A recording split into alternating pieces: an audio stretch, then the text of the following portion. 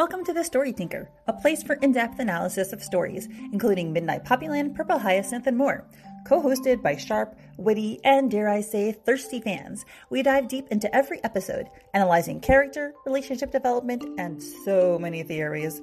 You can follow The Story Tinker right here on YouTube, as well as all podcast platforms. You can also follow The Story Tinker on Instagram and Facebook.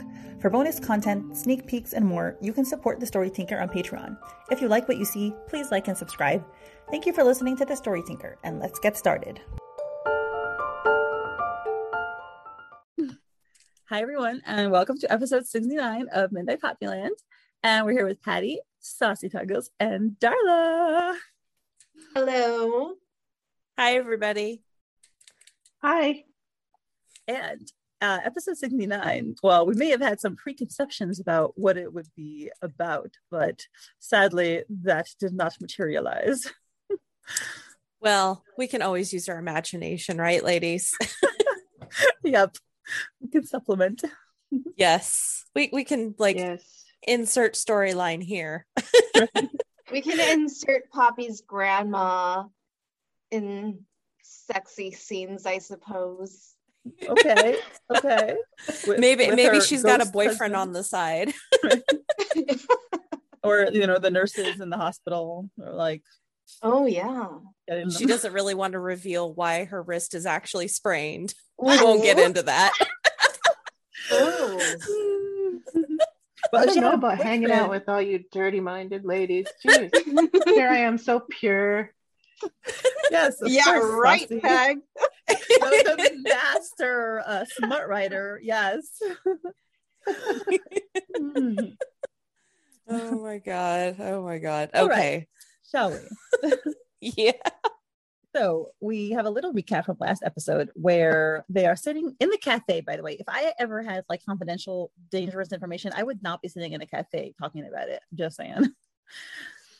It kind of makes me wonder if that was a plot device. Maybe somebody is supposed to hear. The guy with the hat and the orange hat. He was pointed out to me. Yeah, I'm like, but maybe they also didn't want to have it inside the office. I don't know. But I mean, Gil wasn't there, but still. Well, maybe it was just a better. Recording. Yeah, that's true. They can't trust him. So that's a good point. At my previous job, my coworkers were literally scared that there were cameras in the bathroom. And one of them told me she always turned the light off when she went to the bathroom because we had this crazy, the guy who was in charge of tech was super creepy. So she was she didn't trust him. She always turned the light off. So yeah, that's the kind of atmosphere we had. Yeah. Ooh. Anywho, I'm glad I no longer work there. Yeah, no kidding. Goodness. Oh man. And Jacob and Erdine, they just look so oh shit. Jacob's eyeless expression with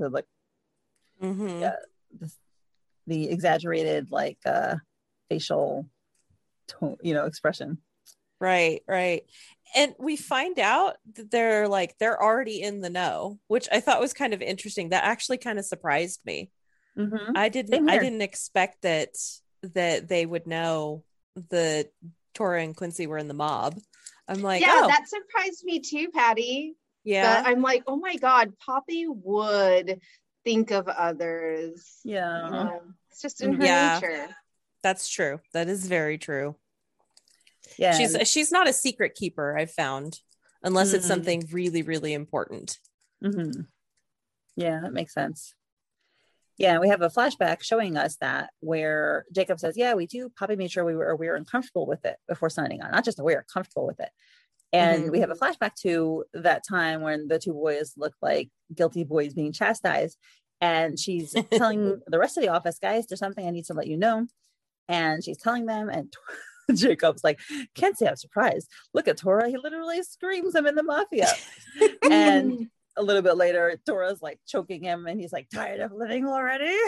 Yeah, he's hilarious. And I love how Jacob's comfortable enough. He's like, you're not even trying to hide it. And then he's like, cut it out. You're dropping crumbs all over me, which is so funny because it's he's not even intimidated by him.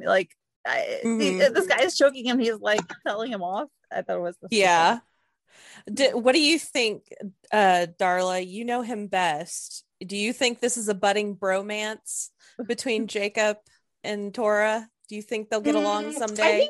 I think possibly. Jacob is definitely coming off as like little bro right now, you know. And just like me, I have an older brother, and they'll always treat their younger siblings like shit. So yeah. You know, this is Tora's way. Yeah, absolutely. Okay. Oh, that'd be so sweet. He needs more like friends and / family in his life.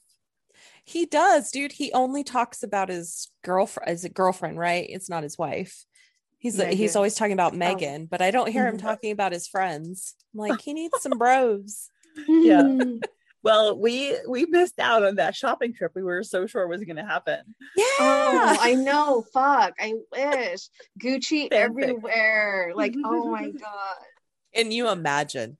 Oh my God. See, and Darla, you could take them on that shopping spree. You could be the attendant. Yes. I have every shop imaginable at where I work. So come and I can lead the way. And I know some people there too. Got some connects. Hook you up with some coupons, just like right? just like they wanted. Some mall employee discounts. There you go. We could do that as an outtake. Yeah. We learn now something we suspected all along. We finally get it confirmed. Erdine says, well, to be honest, my dad's company has occasional clan dealings too. Nothing illegal or dangerous, mind you. He just keeps his head down, pretends not to hear anything. It's generally the best way to stay out of trouble living in their own city. Yes. Right. Yes. I had a little inkling about that, not gonna lie. Because like they never really talk about like Poppy has mentioned a couple of times that Erdine's affluent, but we haven't really seen like much of her background, and I get it because she's a side character, so we're probably not going to go 10 levels deep with her. But I like how she just kind of brings it up, and it's very casual. They're like, yeah, this is just kind of how things are. And, you know, if we keep our head down and we look the other way, you know, that's how we stay safe. So, and I think, you know, when you think about organized crime, like that's the key word, is that it's organized. And so they have this kind of air of professionalism about them that, you know, they integrate themselves into legitimate businesses in society so that, you know, they can kind of keep that front and whatnot. So I guess I shouldn't find it as surprising as I did. Well, yeah, the bigger ones have legitimate and illegitimate enterprises. They have a mix of enterprises so that you can move money around. Yeah. I think all of us are pretty certain that Erdine's dad is going to come into play throughout the story somehow. Yeah, this is the second time he's been brought up, so I'm curious about that. Yeah, and what else does Erdine know that we don't know that she knows? And then we get the age-old question, but what about Gil? Does he know? And I'm like, oh God. And Quincy says he doesn't. I don't intend for him to. There's no reason for him not to. As far as Gil and the company are concerned, I'm just a novelist here to fulfill a contract, and it's all he needs to know. And then he says that was the condition I gave Poppy, which she agreed to in exchange for her request to disclose this to the both of you, which is great. You know, she's really looking out for them. Yeah. And I like that was a kind of a give and take exchange, like, because I can imagine how that conversation went down between Tora, Poppy, and Quincy of like, hey, these are my closest people. They need to know what's going on. I don't feel comfortable with this unless they know. And I like how Quincy kind of negotiated like, okay, so we're going to do this, but we need to keep it on the DL with the boss because the boss can't know. And it makes sense to me because his previous boss, he kept that information from. Right. So it's kind of like in that same line. But it does make me wonder, like, did he know something more about Gil at that point in time? And he just didn't say anything. I was kind of curious. What do you guys think? I don't think so. I mean, at least we don't have any reason to suspect so. Okay. But I mean, it's possible. Yeah. I mean, in the signing meeting with Gil, Quincy was giving off all the on guard vibes. Right. And whether that was coming up in the moment there or whether he, I mean, yeah, in the car, he seemed, you know, when Tora gave him the information about Gil, I mean, it all kind of meshes together. I don't know if I'm getting that was right after. No, I get what you're saying, because he seems a little surprised about it when they're talking about it in the car, but he got like the weird vibes from Gil when they actually met face to face. So yeah, I guess that would make sense, because it just kind of gave me the like, I wonder if he knew a little bit more back then, which would make him want to be more secret, but I'm probably reading too much into that. Yeah, you probably just wanted as few people as possible to know. Mm-hmm. I guess especially the boss, because, you know, he wouldn't want to hire him probably. Yeah, that's probably true. It's interesting the dynamic of Poppy and Quincy negotiating this deal. Mm-hmm. The two of them, kind of like a clause to their contract that's outside the contract. Mm-hmm. Yeah. Mm-hmm. Unspoken, but definitely has to be adhered to. Mm-hmm. Yeah. And now Quincy tells them something which, you know, it makes a lot of sense. He's like, I have to remind you, Tora and I have resources to protect ourselves in more ways than one.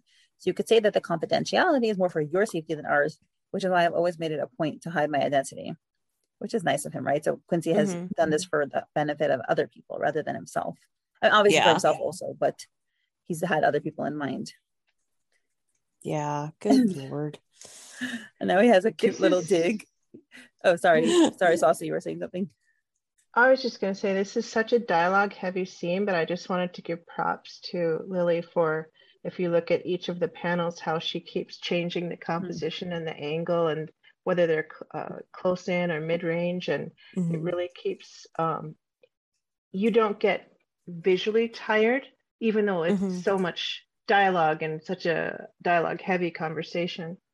She's just so good at that. Thanks for always pointing that out. I know you're always really good at pointing out the visual, like doing the visual analysis, and it's super appreciated because, yeah, I know, like I myself don't really focus on it, like not consciously anyway. So thank you so much. In fact, if we counted up the panels in a row for this little scene here, it's a lot. It's a lot with the same background, the same flooring, the same lighting, the same characters, but it's like the camera just rotates around, and she just is so masterful at it.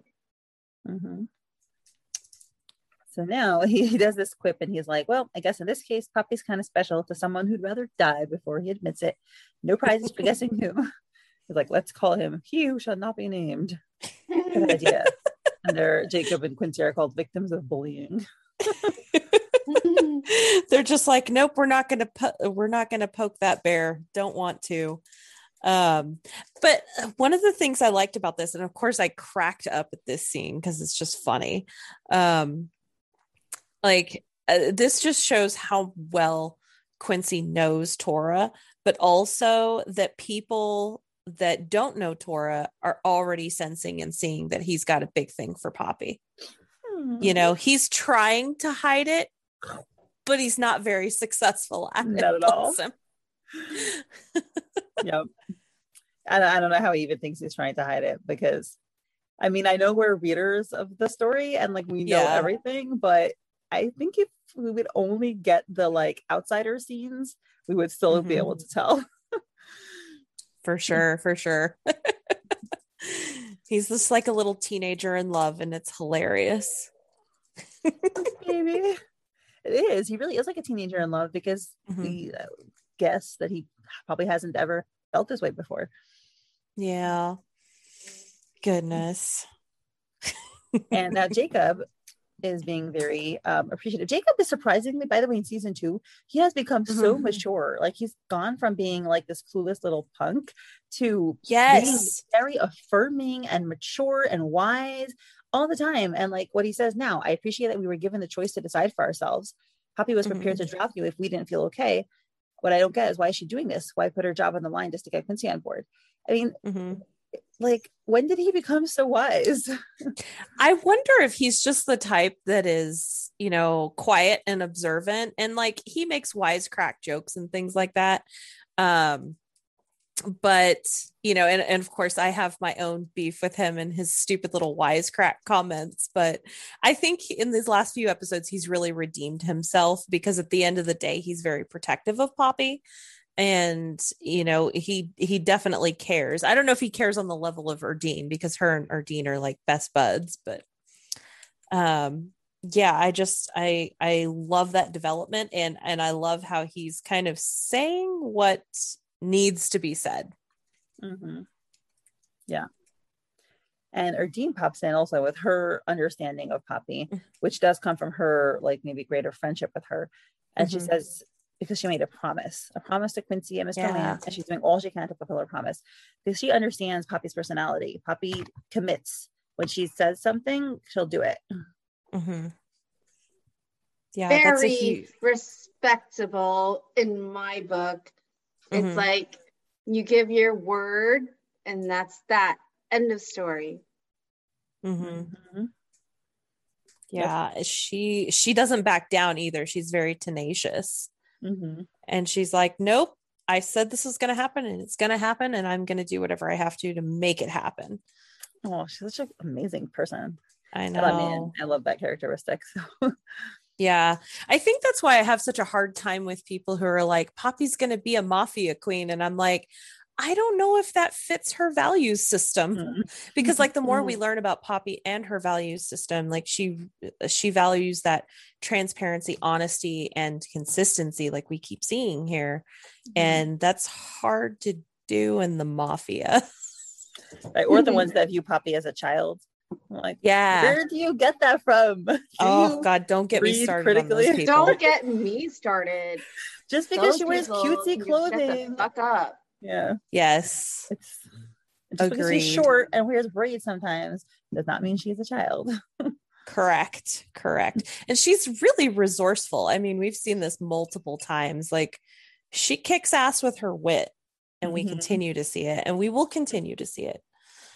Yeah. Well, I have to say, I don't think anyone who has listened to the podcast and our analysis of Poppy can walk away thinking she's a child. So. Send them to me. I will have a discussion with them, and then I will send them to Darla. I will.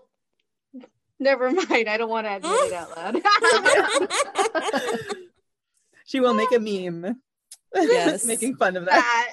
That maybe some blasting, if you catch my drift.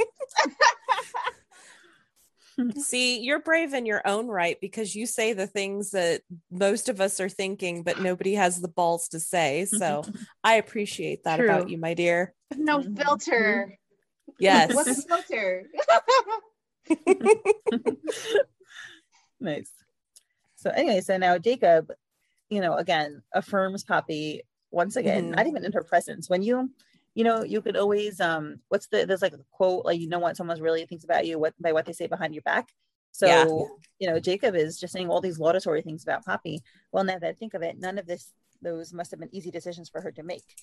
And I think he's still talking, but it's the bubble is with Quincy. Do you think it's Quincy saying this? Should she sacrifice? I think it's Quincy. Yeah, I think it's Quincy. And the reason I do is because of the next line that Quincy says and the look on his face, because he's like, should she sacrifice herself, her integrity, or someone else? Yeah. It's never easy.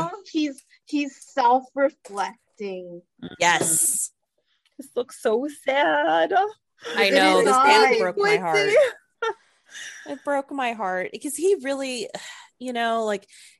I know everybody and their mom is like, oh, somebody did this, so they're shady, or this person did this, so they're shady. But I'm like, I'm waiting for the day when people start thinking that Quincy is shady. But I'm going to point them to this scene and say, don't you ever fucking question his integrity, because he does everything that he can to show the people around him that he cares about, that he does care, to protect them. And, he gives a lot of thought about his own integrity and earning things for himself. He doesn't use his dad's name to get his way or to make a name for himself. He uses his actual talents. And it's just so heartbreaking for me to see him in this scene. Like, I want to find a way, some technology to let me reach through the screen and just give him a hug, because it makes me so sad for him. Mm-hmm. He's so stuck. There was this gal on Patreon, I don't remember who, and Saucy, maybe it was you, that said that he wears golden shackles. He may be privileged, but he is trapped. I think it may have been Blue Katie or Miss Millennial Pink. Maybe, Katie? Yeah. That one wasn't me. Okay. I couldn't remember who it was. I just remembered thinking it was so profound. Mm-hmm. Mm-hmm. Oh, and obviously, he has golden hair. So, and yeah. Well, yeah. I mean, what are you thinking, Darla? No, Darla's laughing off screen. She's probably thinking of something else that starts with golden, and so something that happens to Queen. No. Well, I did use the term shackles. I don't know. Maybe the next SG will use shackles. Never mind. I will stop now. I hope. I'm sorry. Anyway. Oh my God, we should do. You know what we should do? We should do Secret Garden podcasts. I know. It's best for Patreon. Like, that works for me. That would work, of course. I would even be on my break at work and be like, all right, Mindy, just get my voice recording right now and just add it somehow to your video. Oh gosh. So anyway, our poor Quincy boy has had to deal with these kinds of conflicts his whole life, and I just can't wait for him to get out. I don't know how the story is going to end with Quincy and the mafia and what's going to happen, but I just want there to be some resolution for this poor boy so he can live his life and not have to constantly think about who am I going to be hurting and how can I avoid hurting them. Mm-hmm. So Jacob says, anyway, my bad. I went in a whole damn tangent there. What were you going to say, Quincy? It's kind of like us. Only that whatever's happened to Poppy is indeed clan related. And whatever happens, neither of you should be taking any kind of action. Leave that all to Tora. The last thing I want is to put you guys in harm's way just to help Poppy out. Oh, it's he's like, leave it to the professionals, basically. Don't try to help. Your help is not going to be helpful. Well, and Saucy, we were talking earlier that there was this bit you're like, I don't know, what is she in danger from? And I'm still trying to figure it out too. And I kind of wonder if this kind of gives us a clue here. Like, they say that it's clan related. I'm wondering if they're worried about the stuff going on with Gil and the notebook and Poppy being tied to that. What do you think? I don't know. Okay. I'm still, maybe we're missing pieces still. Yeah, I mean, it's not clear to me. What do you guys think? What do you think, Darla? Let me reread the panel one more time. Yeah, so before this episode, I thought it was for sure just the notebook related, like down the notebook and whatever. But after this whole episode, I'm thinking it could be because they may suspect something about Poppy's family ties to the clan. However, that family tie is, and we'll definitely get into it in the second half. But maybe that's why they're worried about her. They did take a look at that pin, but whatever's happening to Poppy is clan related. What is happening to Poppy? That's the question that I don't have the answer to. Okay. Well, Tora and Quincy haven't revealed to Erdine and Jacob that there was a journal, notebook. Right. They don't know True. about that. Mm-hmm. So that's why in their minds, why it's all connected. But like, as far as people saying, oh, Poppy is clan related, whatever. I mean, we don't know that for sure yet, you know? So yeah, as far as we know, it's only about the notebook. mm-hmm. Yeah, I kind of agree with that. That makes sense to me. Okay. Yeah, I think he leaves it vague. Like when we'll discuss the next couple of panels, he doesn't say exactly what. And I'm assuming it's probably on purpose. Well, we could just. Well, yeah, actually, it is, because remember last episode he said, I'm not going to reveal everything. I'm going to be as vague as possible, because the less you know, the better. So that could also be why we're kind of like we're also left in the dark.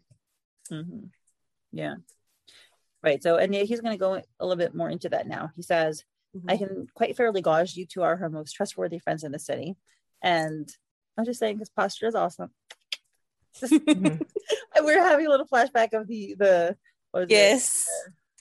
What's the glowed up Quincy? You know, with his yes. My goodness. It looks like that button is still straining just a little bit, but I'm okay with that. Getting a little man cleavage there. And so I'm asking for your help to keep an eye on her and let Tora know if anything's amiss. And Erdine's like, you don't even need to ask. Poppy's a little sister. I'm all in. Jacob, me too. My lips are sealed. But man, if Poppy's in danger, why didn't anyone tell her? And Erdine's like, guilty look on her face.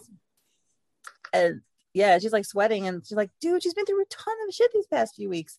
She walked in on her boyfriend of 6 years, cheating on her, got into a motorcycle accident the same day, and Mr. trying to cope with a betrayal and breakup. She was fighting really hard to clinch this deal with Quincy and Mr. Lamb, and God knows what else she hasn't told us about. So yeah, I know she looks fine on the outside, but I think it's because she doesn't want cause any trouble, so she keeps everything to herself. And I'm just worried that she might be reaching a point where it only takes one last nudge to send her over the edge. And I mean, that's classic Poppy too, because she doesn't want to be a burden to other people. She doesn't want people to worry about her. She wants to just take care of herself. And, you know, I'm glad that Erdine is there to kind of keep tabs on how she's actually doing, and that she's perceptive enough to know what's going on, or at least a little bit of what's going on. Because I think if we went through just the small amount that Erdine talks about, like, this is what she knows, there's a whole bunch that she doesn't know about. I mean, that would be hard for anybody to handle. Yeah. So yeah, it's kind of, I think, you know, last episode, some of us were like wondering why Erdine didn't, or last or 2 episodes, I don't remember, why Erdine didn't tell Poppy whatever she wanted to say before she left. So here she is explaining herself. So it's nice to get a perspective of what she's thinking. That's very true. What do you guys think of this explanation? Like, if this was you, would you want, well, she's stressed out, let's not tell her life is in danger. You know, I mean, to me, that would kind of override. I would fucking tell my friend, like, look, bitch, don't get on that train. Like, you're going to get killed. Like, I would tell my friend that. I think she's Erdine. Even though I love Erdine, I think she's hiding something. And I'm like, what did Damien tell you, girl?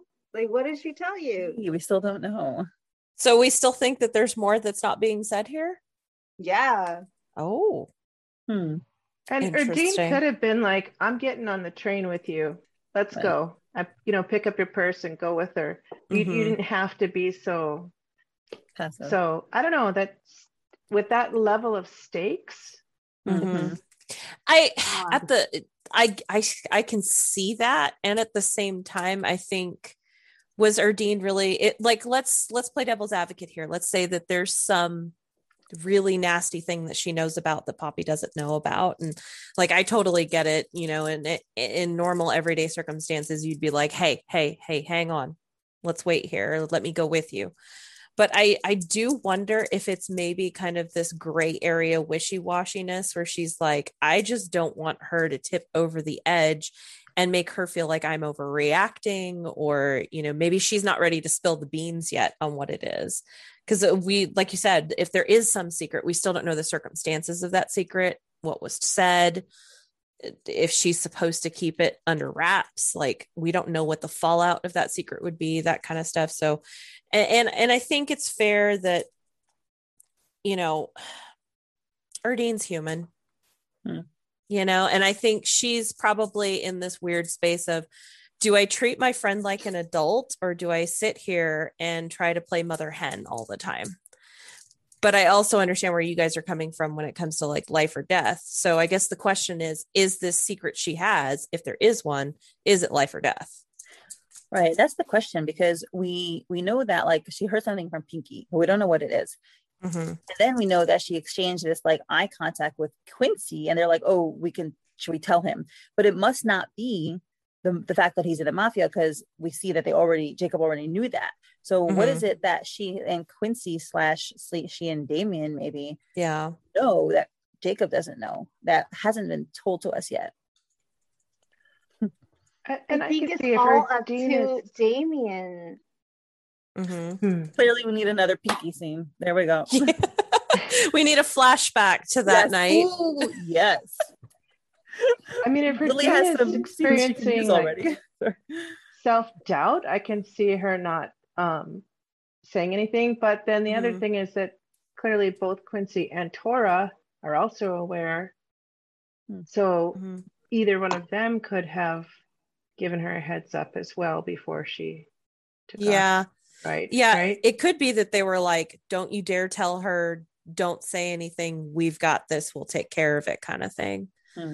So you might be right there. But shouldn't she have texted them then when she left? I don't know. We are definitely missing some puzzle pieces. What's with this girl and her phone always not being charged? I mean, maybe it's not always. Maybe this is the first episode, but I'm like, girl, your timing with your charger. Although that has happened to me like 20 times. So oh yeah, it's always the worst time. I'm just going to give her the age-old excuse that she's probably had that phone forever. It probably has a crappy battery. Like, I've had my phone for 4 years now, and so it's on the charger like 1/3 of the day, but I'm stubborn and I'm not going to buy a new damn phone until it dies on me. Yes. You just are Poppy. Okay. Don't know about that. All you need are some cutesy little shirts. Oh my goodness. I would wear her shirts too. Yeah, I need to see you in some pineapple shirts before I make that final call. All right. I will have to do that. I can't guarantee I can get the hair down. You need to get the cactus print too, because your hometown, you know? Yeah, that's true. That's true. I could do that. Good gravy. So actually, we can look at Quincy's words, because Quincy has a perspective that kind of gives me this idea that maybe he's had to think about this before, because he has this like somber look on his face. And then he says, well, unless we have a crystal ball, there's rarely a way to determine what the best course of action is. And hindsight is 2020. In this case, though, I'd agree with Erdine, and I might be wrong, of course, but there's no need to put Poppy through unnecessary stress at this moment. Not when we don't have enough evidence to back our claims yet. But don't worry, I have a feeling things are coming to a head very soon. So this is the part where I'm like, not sure what they're talking about. You don't have enough evidence to back what claims? Like Gil? Yeah. The Notebook? What? Like, I don't know. Something tells me we're about to find out in the next couple of episodes, though. That line, he's like, that line was definitely for the readers. Things are coming to a head very soon. That was for us. Yeah. I was like, I know that the purpose here was for Quincy to like, it's going to be okay. We've got this. We'll take care of it. Which one makes me question, do you actually have this? Is everything actually okay? Because I don't know if it is. Right. Anytime the character says, it'll be fine. Don't worry. It'll be fine. Like, I don't ever trust that. Yeah. So Mindy, in your season 2 podcast so far, have you guys just waxed rhapsodical about the bumped up levels with the art so far? I mean, because I'm sure you can provide more, but we have like, I don't know how to describe. To me, it seems like they become more 3D, the characters somehow. So, and I mean, they're like glowing off the page, the characters. and they just become more rounded out. Quincy for sure gotta glow up. I'm just saying, like his whole body has just become more magnificent. But Saucy, I'm please. comparing this panel where Quincy's talking about, I might be wrong, of course, to the Quincy in episode 13. Yeah. And you can see, like, if you look at this Quincy, like the little highlights in the hair, the kind of double shading in the hair, on his jaw, you've got the highlight is accentuated against the shading there, which is giving you that 3D effect. The eye shading is bumped up. I mean, he's just not just this face, but all the faces are just so next level. Yeah. Oh my gosh, you're so right. Because like Quincy's beautiful. Yep, they all are though. Like this, like the highlights in Poppy's hair, like when she was in the alley, I was just like Googling over her highlights, and I mean, it just like all the little tiny details that make, when you look at it, you're like, what's happening? Because it just is, like you said, it has a very 3D effect. And it was that way before, like episode 13, he's a hunk. There's no doubt about it. He's beautiful. And a lot of it hasn't really changed that much, but all the little details do suddenly. I don't know. I go all gaga. No, seriously. I don't blame you, because that was one of the first things I noticed, Saucy, when season 2 came out. I was like, holy fuck. Like there's so much more detail, and I don't know, like I'm obviously not an art expert, so maybe Darla, you could probably help me out with this, but does it feel like the line art has also been fine-tuned? Because I feel like it's more precise. I mean, I like, obviously when you are drawing or painting or whatever, you're gonna hone in your skills far more, how like the more that you do it, right? So Lily and her team has been doing this for how many years? Like the line art will be way more crisp and way more on point, you know. And as far as like the coloring goes, I mean, I don't know exactly who on her team is the one that's doing the coloring, but it's beautiful. It's so beautiful. And I know that Lily has that skill as well, so I'm sure she's also putting in those little, what I call it, are like those glitter specks. Yes, like the final touches. That's what I call it when I'm doing artwork, when I'm doing highlights and whatever. It's like the cherries on top. Like I think that's what she does. That's a good description. Glitter specks. Nice. And we know Quincy has many glitter specks. Bless him. Yep. I'm sure he has like glitter in his closet just for use on occasions. Yeah. A man always has to have glitter. And one of the things that I've noticed, and this happens throughout like season 1 and what we've seen so far of season 2, is that, and this is probably a standard thing in comics, but the lighting in the space is always considered. So like if you cut out Quincy from this particular scene and faced it up against the scene in the car or the scene in the garage, like the coloring is different based on the light, but you still know that it's them because they still have those base colors there. I don't know if I'm explaining that right. I don't know what the hell I'm talking about, but I just think it's really cool that it shifts in that way. Yep. So anyway, so Quincy's reasoning is like, well, we don't always know what to do, and we don't have solid evidence of not sure. Yeah. So yeah, I don't know. But so I guess that means like, we're gonna have to wait. Yeah. But I like in the dialogue how this scene finishes with this really ominous beat. Like there's a rhythm there. Things are coming to a head very soon. Boom. Yeah. End. Transition. Nice. Yeah. Oh, really wow. Nice. That's a very large dog. This is Jade. Sorry. Yeah. Aww. Hello. Hey there. Say hi. Oh, the babies. Very cute. So now we transition to Moonbright. We have this little gas station, these little houses, and a sign, "Welcome to Moonbright Town." And we have people roaming around. There's a red truck. And we see the outside of Morningstar Hospital, which is where Papa's granny was. And somebody saying, "Well, that would be all for visitors registration. Let me know if you need any help with Madame Pearl, or rather, Mrs. Fleur." "I will. Thanks again for calling me back to check. It's 6:15 now." And Poppy is at the desk, and she says, "I didn't think she'd be registered under her maiden name. She hasn't used it for years." So Madame Pearl was her maiden name, but apparently Mrs. Fleur is, her husband's name that she used. I think she used when she got married. But Poppy thinks she hasn't used her maiden name in years. Wait, is her maiden name Pearl Fleur? No, her name is Kim.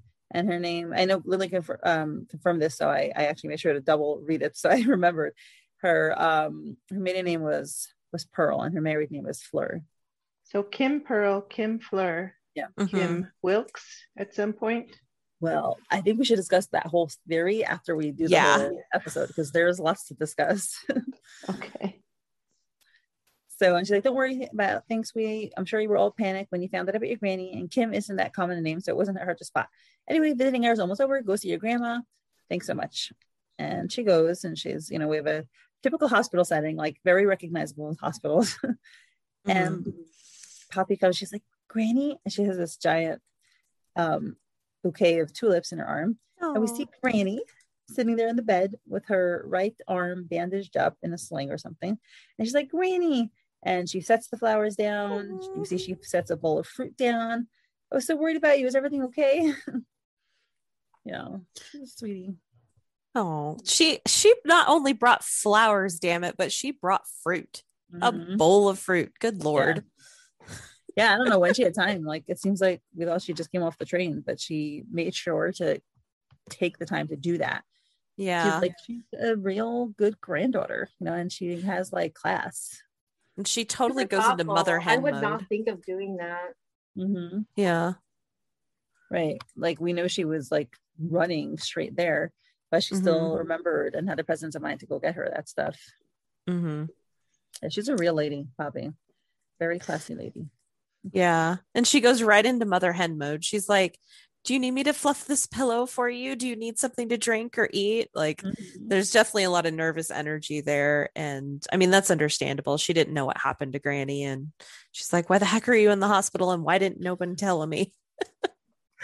The Granny says, "Well, water sounds good. It's just a sprained wrist, but they made me stay for observation because old people." Tell she resents that. Just a little. Granny's the salty one, and I like it. Yeah. And Poppy's like, "As they ought to. Your blood pressure isn't the best, and you've had a history of fainting spells." And she's like, "Rude." Nice. Very cute. Snarky Granny. I love it. Yeah. That's what we expected. We knew that Granny had some sass. And she totally lets the cat out of the bag. Oh, go ahead. Oh, I just gonna say her top is kind of Poppy style. It is. It is. Oh, They share a similar the style. cute little rabbit. I'm wondering if it's like a hospital issued, but yeah. If not. It is very Poppy, though. You're very right. I love that. But then Granny like spills the beans. She's like, "How'd you know I was here? I told everyone not to." Oop. Oh gosh, not a great She's liar. Like, catch yourself in a lie. And Poppy's like, "So it really was you. My imagination was running wild. If not for jewelry, I'd never have found out about your fall." And then Granny's like, "How on earth did that vile little shitbag find out? You didn't hear from the neighbors or Mrs. Haru, your landlady?" I lost it at this scene. Granny pissed off. it's everything. I love it. I love it. She's this will be me in the retirement home, y'all. I will be this potty mouthed, snarky ass old lady. It only looks cute from the outside. Yeah, we must refer to jewelry as this from now on. File yes bag. Sounds good to me. CLSB. That's jewelry. Oh my god. Mm-hmm. And then the nurse is like, Granny, Pearl, volume please, everyone's resting. Oops, sorry. Why do I feel like that's not the first time she's had to say that to Granny? Mm-hmm. Yep. And it's like, why are you still talking to that little weasel? I warned you about him for years now. Are you still not done with him? Which is like, thank you, Granny. We're so happy to hear that somebody was like trying to tell Poppy away from him. Mm-hmm. But it's also super sad to hear that, because if even her own grandma was telling her he's a bad idea, and Poppy still felt the need to stay with him, probably because of manipulation and her own poor self-esteem, it's very sad. Yeah. And this is actually really common in these kind of relationships. You know, there's always family members, friends who are like, dude, he's a piece of shit. Like, why are you dating him? Like, he's so bad for you. And I hate to say it, but friends and usually close family members are usually able to call out and know if a relationship is going to last or not, because they know you better than anybody else. And, you know, it's unfortunately the kind of emotional abuse that jewelry inflicted on Poppy kept her in this state of mind of like, it's not that bad, or, you know, I'm overreacting. Like, she started buying into his crap. And so that's probably why she was like, oh, Grandma, you're overreacting, that kind of thing. I'm sure she said that to her more than once. Okay, let me add something to this. Yeah. For the young girls that are listening. Okay, so I've been through this, okay? I've been through dating an older guy, dating someone that had a child, etc. My grandma would tell me, what happened to his wife? What happened to his, this is considering old school Asians, assuming that they had a wife already before having a child. Anyways, long story short, they're like, why are you with this man? Like, do you want to be a stepmom? Like, do you want to, this person is not good for you, basically. And so it's like, they already know what you're looking for, right? And they knew that I wouldn't want to be with someone that had all this baggage. So like, grandmas can already see this type of stuff of what you want and what you don't want. And so listen to them. If you still have them in your life, listen to them. They're a lot wiser than you are. And let's just do with the little caveat, normal healthy grandmas. Not everyone has the fortune of having normal healthy grandmas. So yeah. That is true. But yeah, I mean, I would say in this case, Poppy's granny is healthy. I know there are some people after this episode that are speculating that, and I'm here to fight them. But okay. I think in this case, like, I think she's kind of like your granny, Darla, in that she's really just was looking out for her and kind of knew what wasn't healthy for her. Yeah. What the family would accept and what they wouldn't accept it. So would they accept a douchebag that would talk down to Poppy, even though she'd make him like awesome dinners and lunches, and he'd go and cheat on her with some hoe? Grandma can see that. Grandma can see right through him. Oh, for sure. Which is why I can't wait for her to meet Tora. Yes. So anyway, Poppy reassures her grandma, don't worry, Graham, I am done with him. We only spoke briefly after he texted about you, and I hung up immediately. You probably heard from his grandma. She's in your gardening circle, isn't she? She's like, oh, damn it. That nosy old bag. I should have known. And Poppy's like, anyway, Gran, how did you fall? You've never been this careless. Oh, it was all my fault. I climbed on her wobbly chair to grab a coat in the closet and the chair broke. I don't know what I'll do if I'll fall again, especially now that I'm living all on my own. Sob. Oh, turning on the manipulative tears. Come on, Granny. But I mean, this is like standard dramatics. Like when you love a family member so much and you want to protect them and you want them back home, you're like, woe is me. Please come back to me. I miss you. This would never have happened if you were here. Well, I mean, I do have some theories, but we'll discuss them in a bit. And Poppy's like, Granny, you have to take better care of yourself when I'm not around. How can I feel at ease being so far away from you like this? And she's like, well, then maybe you'll consider being around to make sure I'm not being a silly goose again.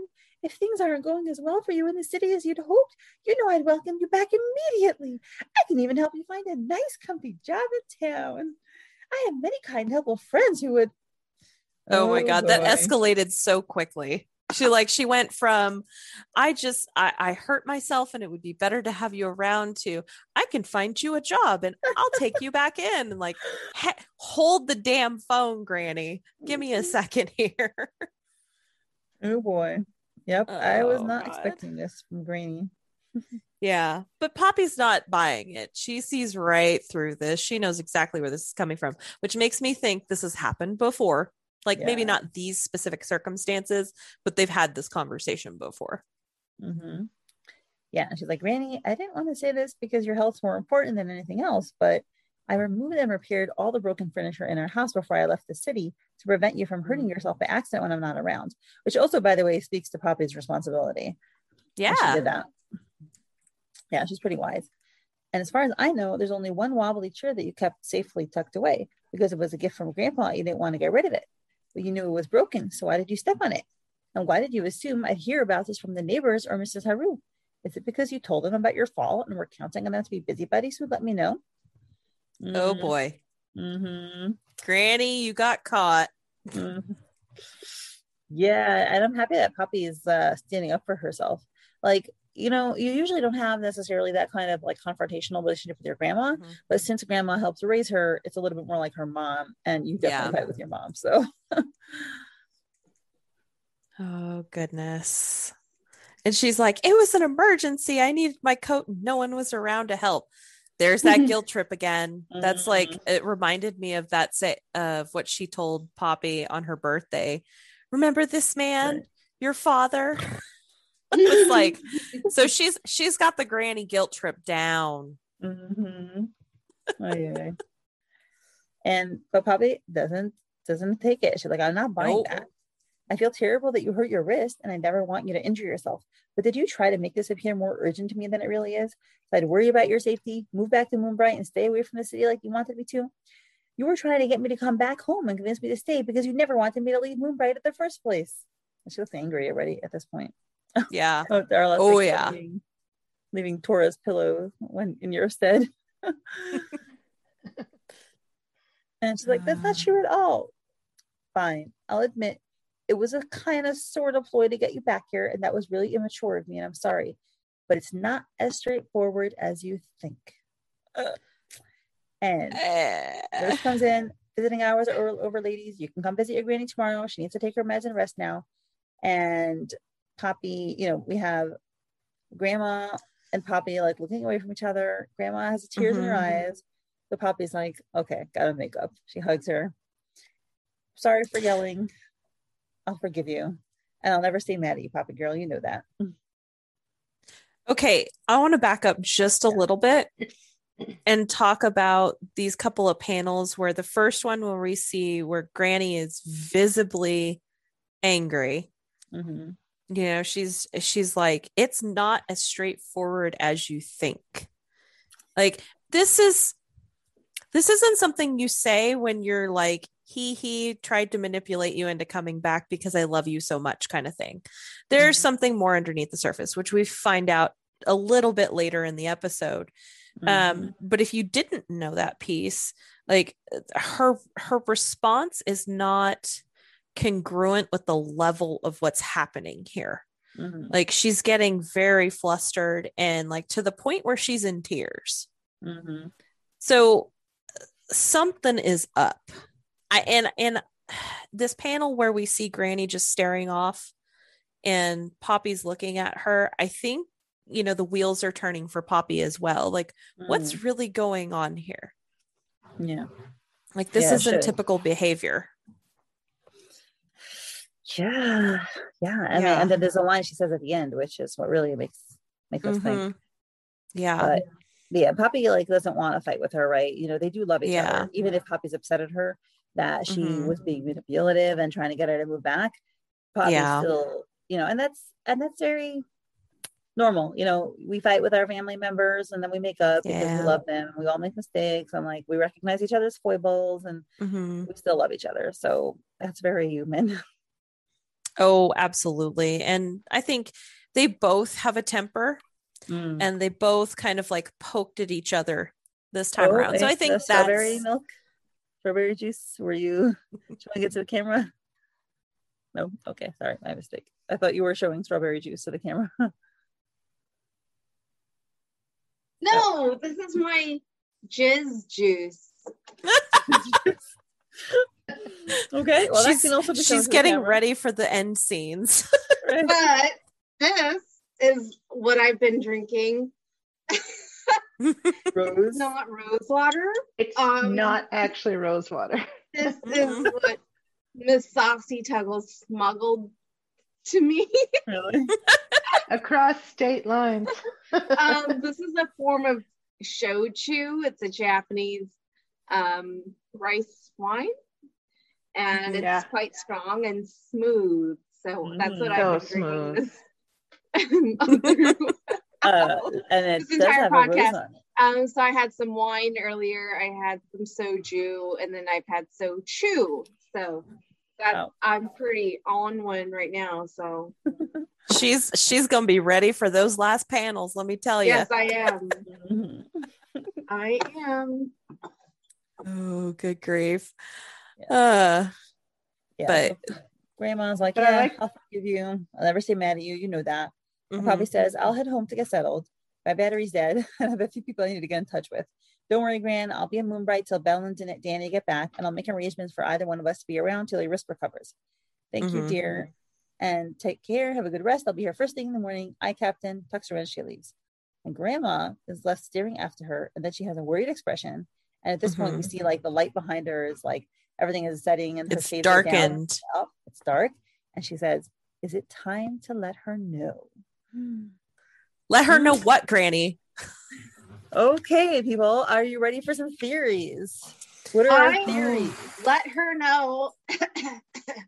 I think, I'm going to safely assume that Poppy is part of mob life, whether it come from her dad or her mom or both. And I think Granny knows, so I think it's time for her to reveal that secret to her granddaughter. Do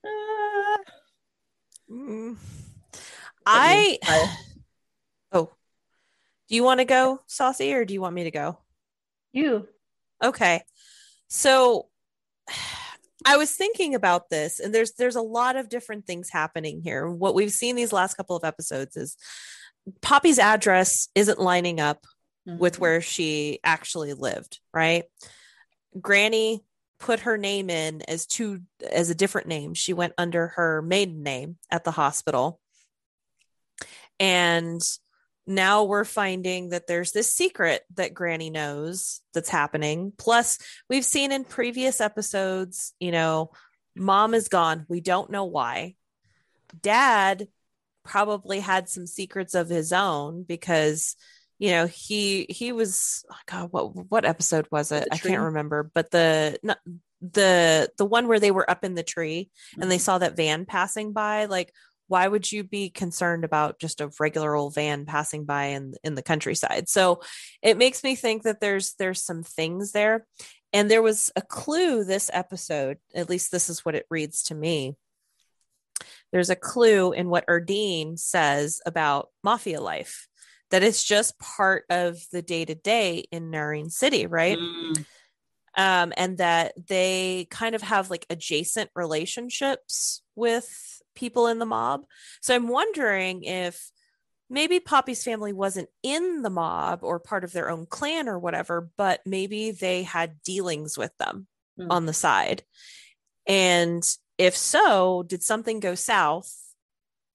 And are they now having to be like in hiding because of it? And kind of also wackadoodle, because all of these names, things with names keep coming up and switching names. And I had talked a little bit about this in my analysis, but you've got missing names. We don't know Tora's last name. Missing people, Poppy's mom, nicknames like Tora and Goliath, because I don't think Goliath is his real name either. We have people that have changed names. So Gyun used to go by Ronzo. And then you have Quincy, who uses a fake name. So I'm just like, names are kind of big in this comic. And I'm thinking, like, the thought dawned on me. I was talking to one of my friends and I was like, what if Wilkes is a fake name? Well, we always assumed that Granny was Dad's mom, in which case we thought her last name would be Wilkes. But the fact that her married name is Fleur, maybe she's her mom's mom, and Wilkes that's possible. Is her dad's name. And maybe like that's why she knows more. She knows why her daughter ran away.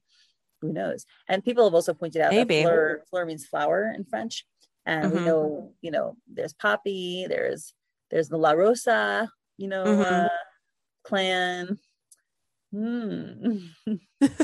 We will have to see. I don't know, but I do seem to remember that this theme about names keeps coming up. So I don't know. I really think, I think you're onto something about the Poppy's mom relation. Usually I stay away from those tinfoils because they're so far removed from reality that it doesn't make any sense. But I think there might be something there, because in that episode for the birthday, you never hear anything mentioned about Papa Wilkes being her son. Right. She just never says that. Like, I filled that in with my own brain and thought that was the case, but that was me making assumptions. So I don't know. We'll have to see what happens. What do you think, Saucy? I mean, I don't generally tinfoil. I kind of like to look at things and kind of see how they connect, but I don't like speculate too much, because I just like to see what happens. It's interesting to me how Grandma's statements about, is it time to let her know, and it's not as straightforward as you think, seem to be connected both to wanting her out of Naryn City. Almost as if she wants to keep her unnoticed in the countryside. I think it's interesting that Grandma knows who her landlady is and is in touch with the landlady. That kind of indicates that she's kind of keeping tabs on her in the city. So I'm just kind of curious to see what that turns into. You mentioned Gyu and Ronzo. I always thought that Gyu, because he gets ticked off whenever Tora calls him Ronzo. Right. So I always thought that his name was Gyu and Ronzo was an annoying name that Tora was calling him. Because have you ever looked up Ronzo in the Urban Dictionary? Oh my God, we should have done that. It means to have hard anal sex until the partner's ass literally catches on fire. Excuse me? That's Ronzo. So I don't know if that's what Lily Dusk was looking at the Urban Dictionary, but I would be really annoyed if someone was calling me Ronzo. So who knows? But that is out there as a meaning of Ronzo. Yeah, maybe that's why he doesn't like it. I always thought it was associated with something like very traumatic, like maybe he adopted the name of someone. Yeah, that could be traumatic. To catch on fire.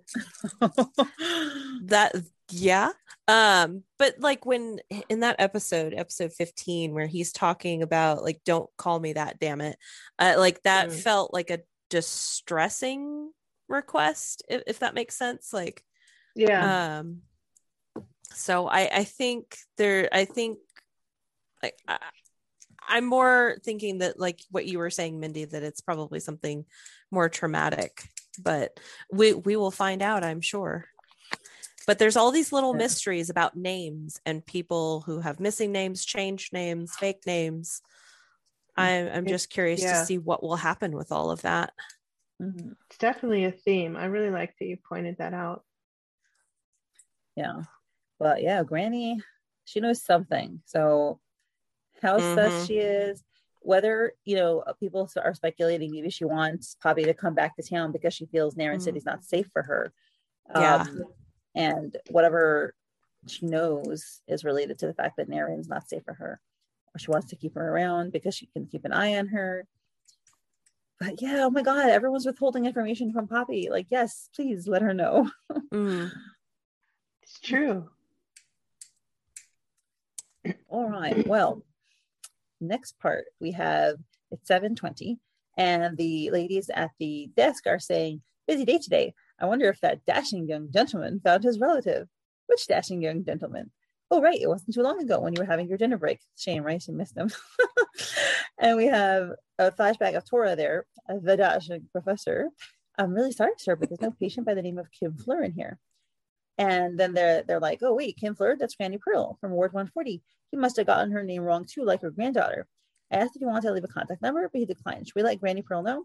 Oh, boy, she just took her meds. She's asleep now. I'll check with her tomorrow. So he part of me was like, oh, shit, they're going to out Tora to Granny. And then she's going to be like, who is this person who is looking for me? Do you know anything about them, Poppy? Yeah, and Poppy's like, no boys, I promise, Granny, no boys. Just the hot professor. Oh God. I just think that it's so damn cute that he went to the hospital lobby asking for Kim Fleur, wanting to be a step ahead of Poppy in this whole debacle.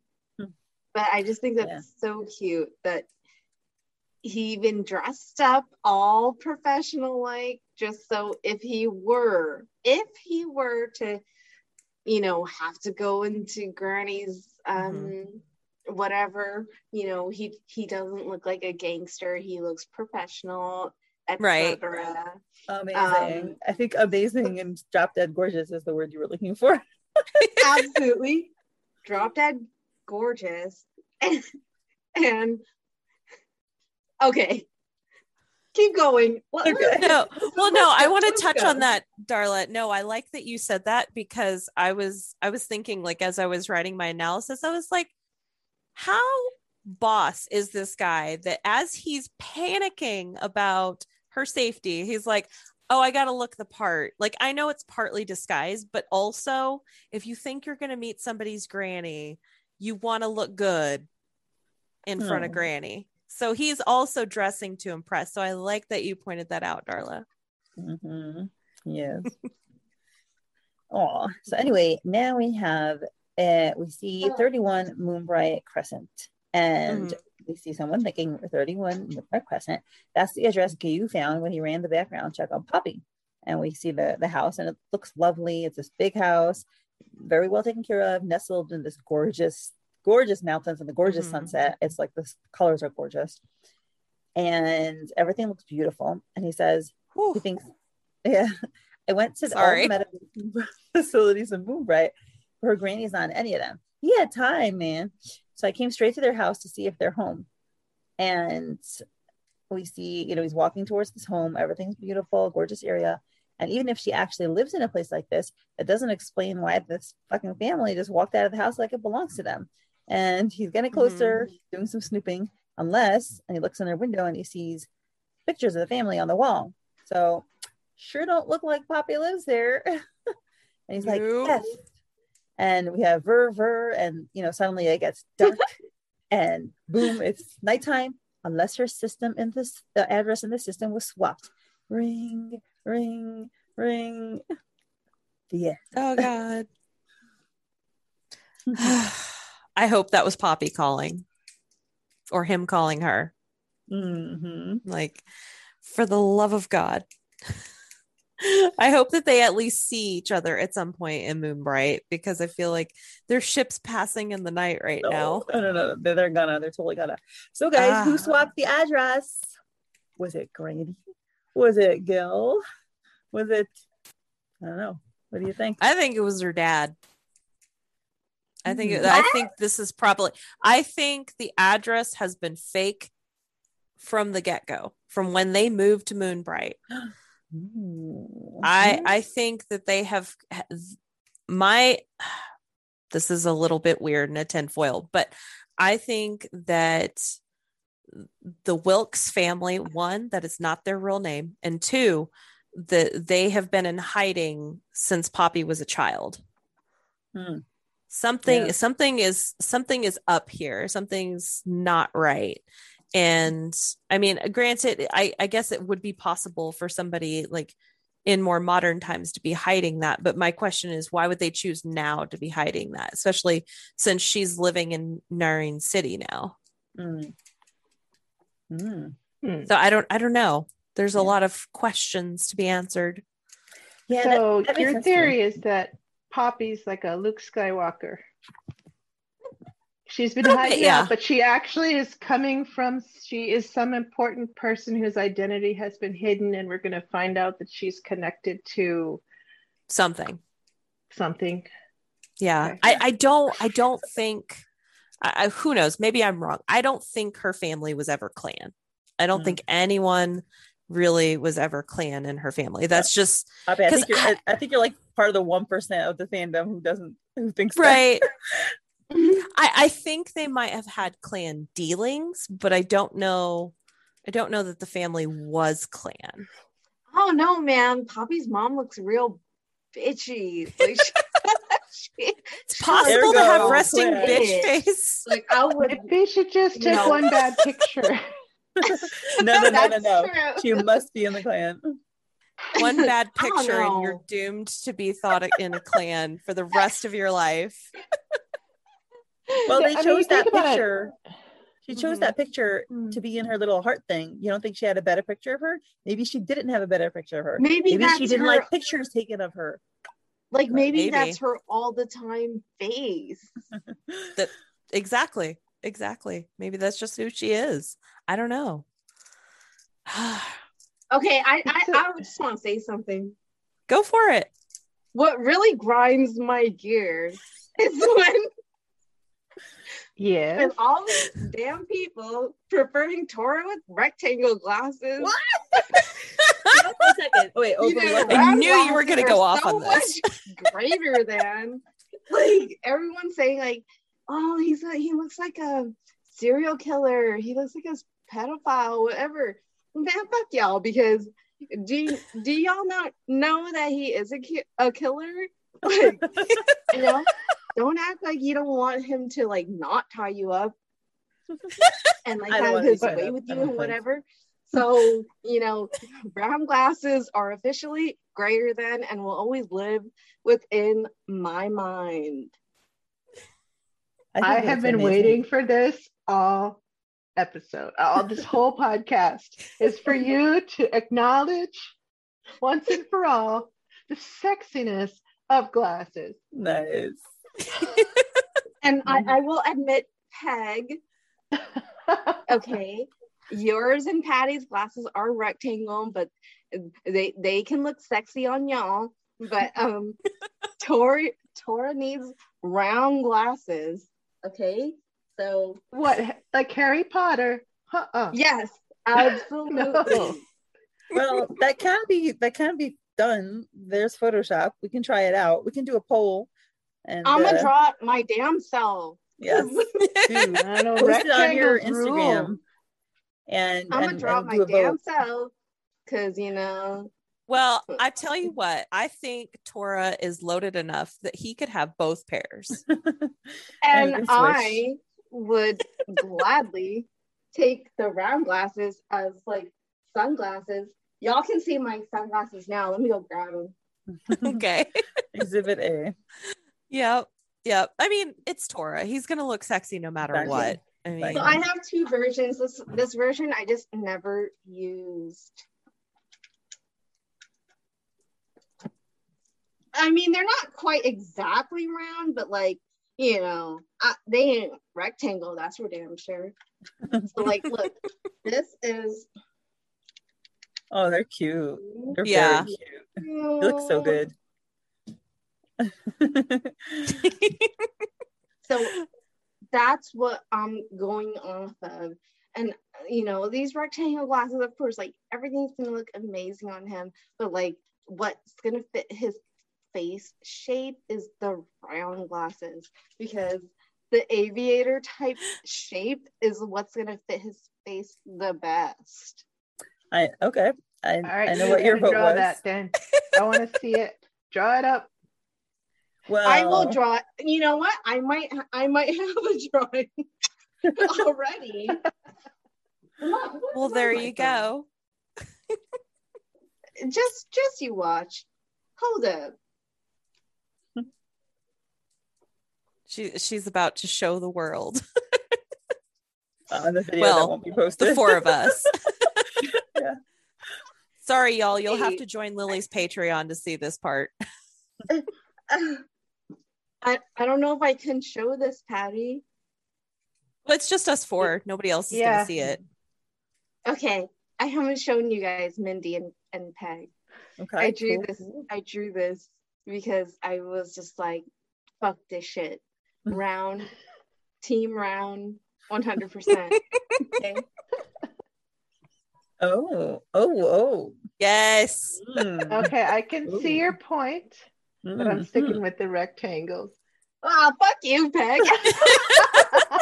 It's a matter of personal preference. And of course, me being me, I will meet you halfway, Darla. I can do the aviators if they're sunglasses. I can do that. I can totally do that. I will see you there. But regular glasses, I got to go with rectangles. So that's why I'm saying let him have both. He can choose. But Darla, what you drew was not pure aviator, so I could see the difference, and I do like that it does. You see more of his eyes, first of all, and yeah, I could see that. Yeah, I'm not gonna choose because I don't really care, because I think, like I said, he's gorgeous either way. So yeah, like whatever. It doesn't even matter. I'm just a sore loser, and I will admit that 100%. You're allowed I'm just to love glad what you're you a glasses convert. That's the big thing. This is true. This is true. Wait, were you doubting? I've never admitted to you, you know, I've had glasses in my past. Not me. I've had different people with glasses in my past. Okay. Of course you have. I'm well-rounded. Oh my gosh. Yeah, you know, it's funny. All of this is making me think I should make Yoel put on glasses for a sec, see what it looks like. Yeah. And when I get back in, 5 weeks from now. And see, Mindy, where are your glasses? I only wear them if my eyes are infected, because I love lenses for like a list of, I literally have 12 reasons why lenses are better, at least for me, and why they improve my quality of life. But I only wear them when my eyes are infected, and they happen to give me a headache. So when I wear glasses, I'm usually not a very happy lady. See, y'all thought we couldn't turn episode 69 into something thirsty as hell. And we sure as fuck did. So there you go. Yes. Oh, another reason. It's very, never mind. It's probably hard to do a 69 when you're wearing glasses. Sorry. Anywho. Oh, Mindy, it's so not. Okay. Well, I'm a little pedantic. I only have sex at night, and my lenses are always out, so I actually just don't see anything. But it's up close. Did you so just say you only have sex at night? Yes. I hate morning sex. I have it very rarely because Yoel is more enthusiastic in the morning, but I hate it. So, like, I won't say I hate it, but like, Mindy, I don't like it. You gotta try a nooner and then an afternooner. Yep. Literally haven't done that since we were newlyweds, I don't think.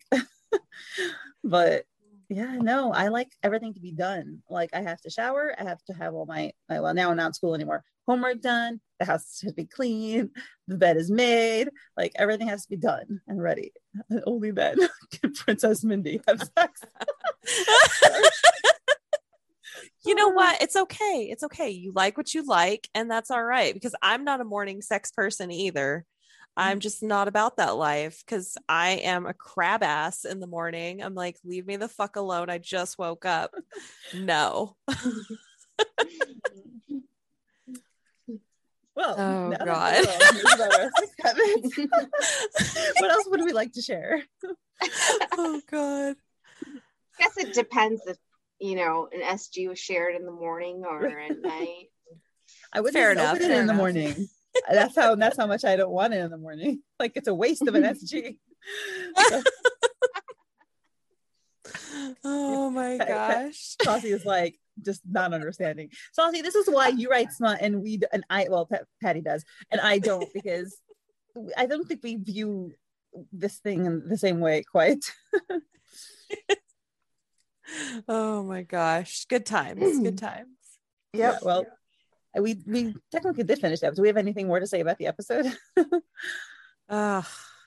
I'm just hoping to see more Granny, and I know Granny is gonna be someone that I'm gonna love. I love old people.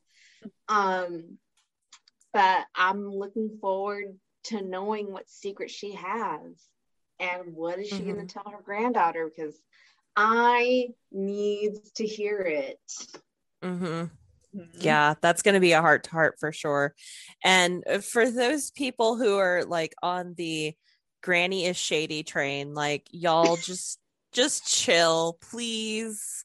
It's Granny. She's been there Poppy's whole life, has always looked after her. Like, I don't think she would be hiding something from her for bad reasons.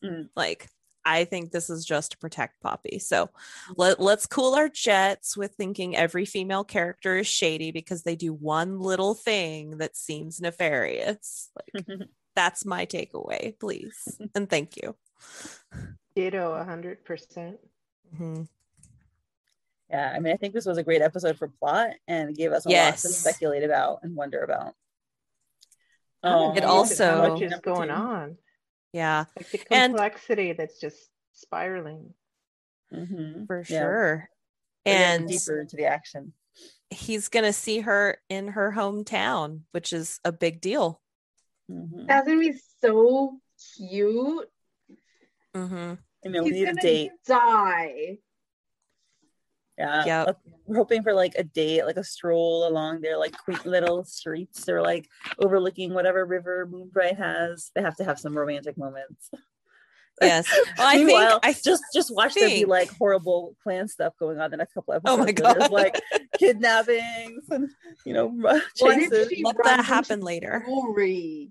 Oh, that is gonna happen. Boom. Yes. I hope that happens. Oh Tora my gosh. Jewelry confrontation. Well, but jewelry with Professor Tora. Oh yes. Show him up with words and his beautiful self. What if Tora suddenly develops like intense verbal proficiency and Poppy's like, where the heck did that come from? Oh, he's always had it. I know. Yeah, he has. He's good. The heck. Yeah, he just doesn't show it.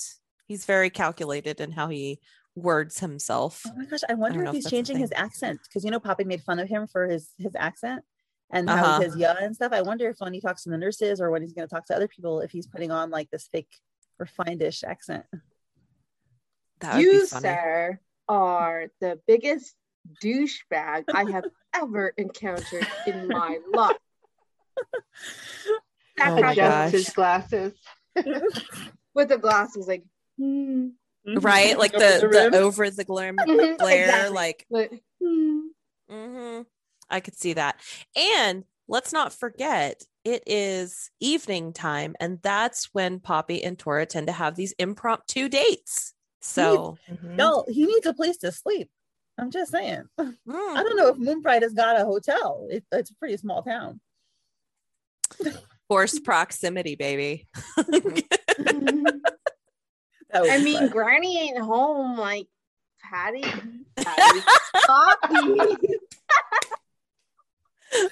Poppy can go to her granny's place.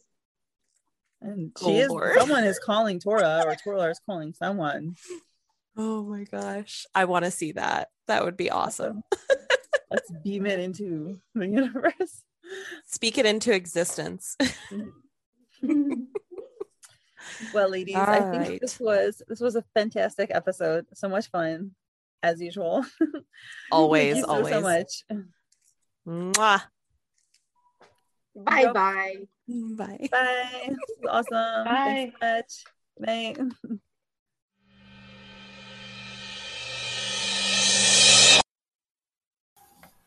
Thank you so much to my current patrons: Susie, Lady Livrus, Lily, Jenny, Haley, One and Only Taco, Elizabeth Maria Molly, Veronica Emily, Jo Rochelle Dahlia Saucy Tuggles, Meg Ann Rose Priya, Alex Misty Laura, Joanne Patty Jen, Emilda and Shannon. Your support is really, really appreciated.